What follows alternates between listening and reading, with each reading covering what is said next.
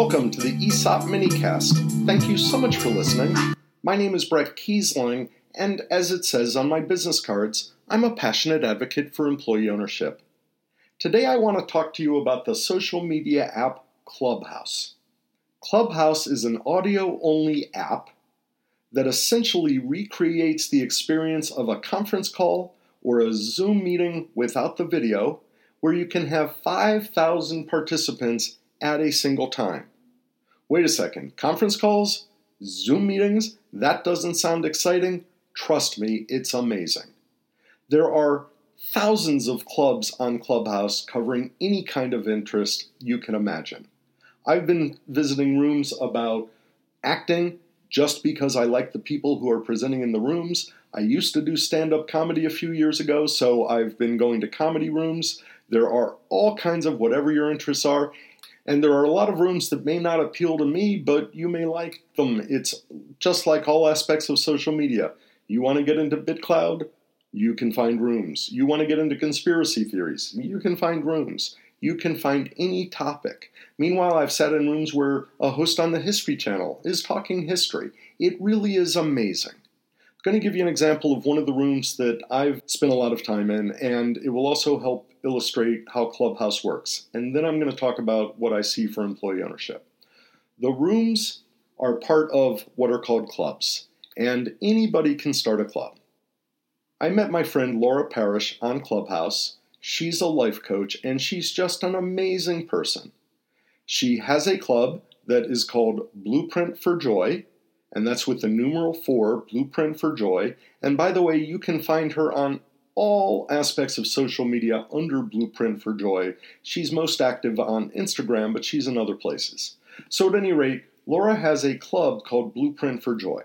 Within that club, she runs a number of different rooms every week. They're scheduled rooms, they're what Clubhouse calls events, and people can kind of put on their schedule that these rooms are going to take place. Laura also has the ability, as the founder of the club and the admin of the club, to schedule rooms not in advance, but just say, hey, my club is going to have a room now, and whoever's around can join in. So she has a number of clubs. The one thing that caught my attention and how I got to meet Laura, and she's just amazing, is a club that runs at 1 a.m. Eastern Time Zone called Life Hacks for Night Owls.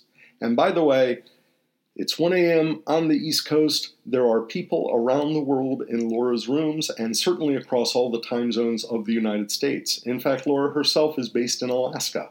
So it's 1 a.m. for me, 4 hours earlier for her. In the Life Hacks for Night Hours, and I just want to show how the room operates, Laura runs a format for her room every night at 1 a.m. Laura will have people share if there's anything that has them jammed up that Laura needs to reframe, or that they need to reframe and Laura can help. What's the reframing do? If you think about it, it makes sense. We all have things that keep us awake at night. What Laura does is have you express them, reframe them in a positive way, possibly a funny way, so that it goes away and you can sleep. Another thing people do, self-explanatory, but you share your gratitudes of the day. What is it that you're grateful for that day? Again, it positions you to get rest. Then Laura has her participants share their word for the next day. And it's to be mindful about how do you want to frame your next day? What word will define it? And then there's a devotional, and it's not necessarily religious or non-sectarian or that sort of thing, but it's food for thought that Laura will share and then discuss with the group. So the way the rooms work, Laura's and every other room on Clubhouse, is the moderator or host will open a room, and the stage is set at the top of a screen where anybody who's speaking in that room is going to be seen. And then beneath that, there are all of the participants in the room. There are two sections, the participants who are followed by speakers, and then oftentimes the vast majority of people in the room are just in the audience. But if you're in the audience, here's what's really cool. You can click your button that says raise your hand, and the moderator can bring you to the head of the room where you can speak and interact. I see a lot of potential for employee ownership. I've set up 2 clubs. One club is called Employee Ownership. And by the way, for anybody who says, oh, Brett took that name, there's so many different variations. There should be many, many clubs on Clubhouse about employee ownership, and you'll find the right name for yours. I also set up a club called the EO Podcast. So, as would make sense just in terms of how I plan to use Clubhouse, I'll have rooms or events specific to the podcast in the EO Podcast Club. We might have a guest come in to talk about the latest content. I love the idea that a guest, and if you look in the last year, we've had some amazing guests, can come in, talk about whatever it was we discussed on the podcast, but then open it up for give and take with the audience. I think that's going to be cool. Meanwhile, at the Employee Ownership Club, I hope that's a clearinghouse where anybody feels comfortable opening up rooms for employee ownership. So, for example, I spent 7 years as an ESOP trustee. It was a small boutique firm. We didn't have the resources where we could have managed a club. Trust me, it takes a lot of work. I mentioned Laura Parrish. She spends a ton of time each day on Clubhouse.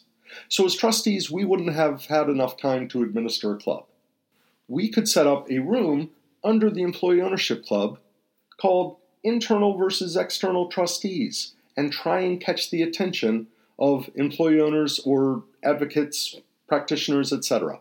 With scheduled rooms, there's pinging, notifications, etc., so it will help people find the rooms. Recently, we held what I think is the very first organized room for employee ownership on Clubhouse. The room was created by Brian Corsand of Corsand ESOP Advisory, and he was kind enough to invite me as a co-host. We were joined by Damian Vera of Principal Financial, Todd Klimas, who's the president and an employee owner at Wilson Electric Services Corp. We were also joined by a business analyst who focuses on retirement benefits at a large consulting company, and a woman who was a prospective business owner who just saw the topic employee ownership and wanted to come in and hear what it was about. So I want to just tell you how the hour we spent together worked. We opened with the woman who was the prospective business owner, saying that she really loved the idea of employee ownership, but she hadn't formed her business yet, and she had done some research on YouTube, and it seemed that ESOPs, at least, were more suited for established companies. And of course, she's right. So I suggested that an ESOP may not be the right path for her because of the barriers related to being a startup, but there may be some opportunities as a co-op or collective. And I offered to put her in touch with, she's in California, with some folks out there who might help her look at that. But here's the cool thing. She stayed for the hour and listened to the conversation. Todd Klimas shared about Wilson Electric's transition to employee ownership, what it means to the culture, what it means to the business model, and there was give and take about that. The business analyst asked a question that led to a great discussion about what is employee ownership? What do we mean by employee owners? If you're a regular listener, you know I collect EO aha moments, and 2 or 3 of the folks were kind enough to share their aha moments. The room only lasted an hour.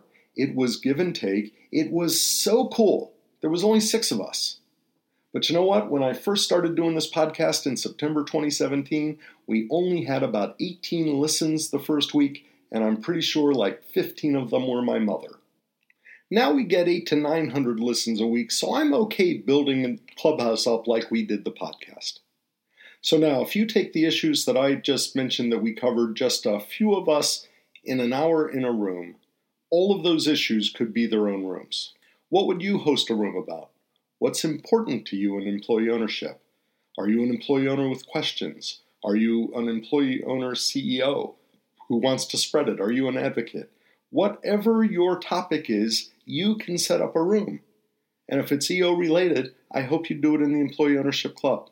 Folks, it is invitation only. It is currently iPhone only. It'll be for Android before we know it. I really hope that you will check out Clubhouse. I am sincere when I tell you this, and I'm not selling anything on Clubhouse. I see it as an opportunity for us to come together and grow our community in an exciting and meaningful way.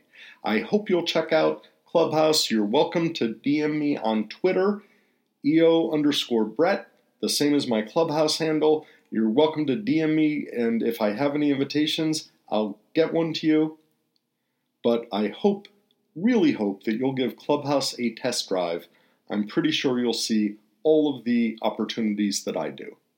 I've ended the podcast and minicast for the last year by acknowledging that our country is going through an awful lot together with the pandemic, and my fervent belief that that is how we'll get through it together. The light is at the end of the tunnel. Thank you so much for listening. This is Brett Kiesling. Be well.